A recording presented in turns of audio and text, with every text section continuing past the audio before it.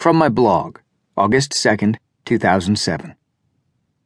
We transform every day, reawaken to new concepts about the world around us, overcome conflict and triumph over death, only to start again each morning.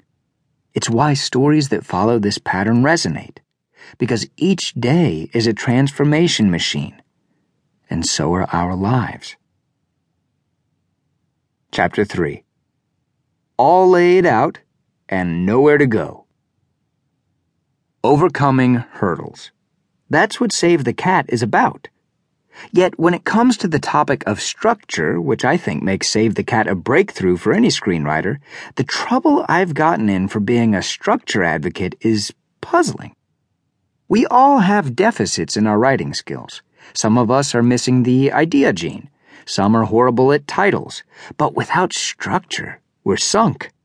Yet the fights I get on this topic astound me and lead me to believe I haven't quite made my case.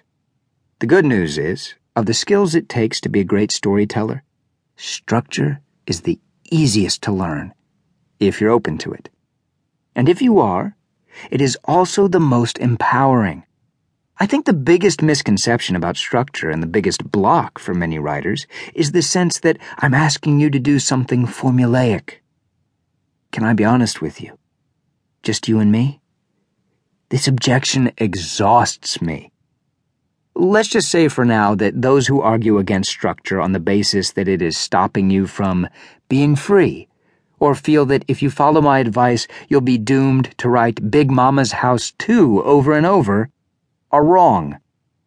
And if you've read my second book, which applies this so-called formula to everything from big studio hits like Spider-Man 2 and Forrest Gump to indies like Open Water and Saw, and you still aren't convinced these A, hit the beats, and B, are extremely different, well, you will have trouble with structure. And that's no fun.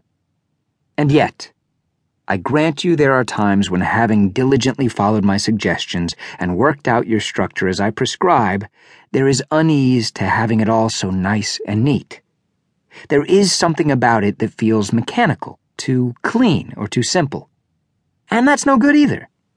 If you've worked out your story but haven't started writing, it may be because you've lost the reason for writing it. The inspiration's gone. You're not feeling it.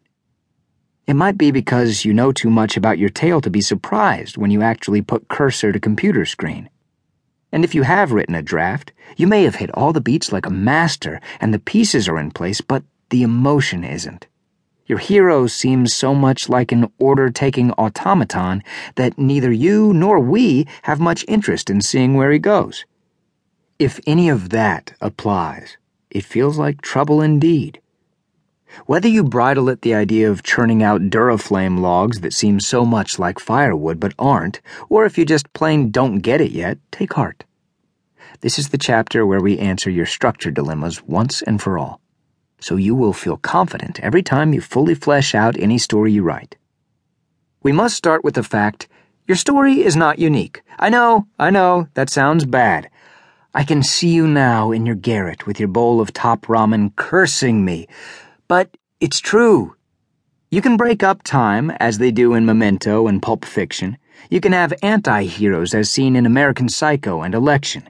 You can intertwine multiple stories, as in Babel and Crash. You can pull the rug out from us by saying, "And then I woke up. It was all a dream," as exploited in Atonement and Stranger Than Fiction.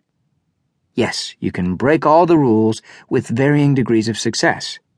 But you will never evade the principles that come by conquering structure. For until we find a way to live on Earth without lessons on how to do it, we're going to be stuck with storytelling principles all writers must master. We're going to be stuck with structure.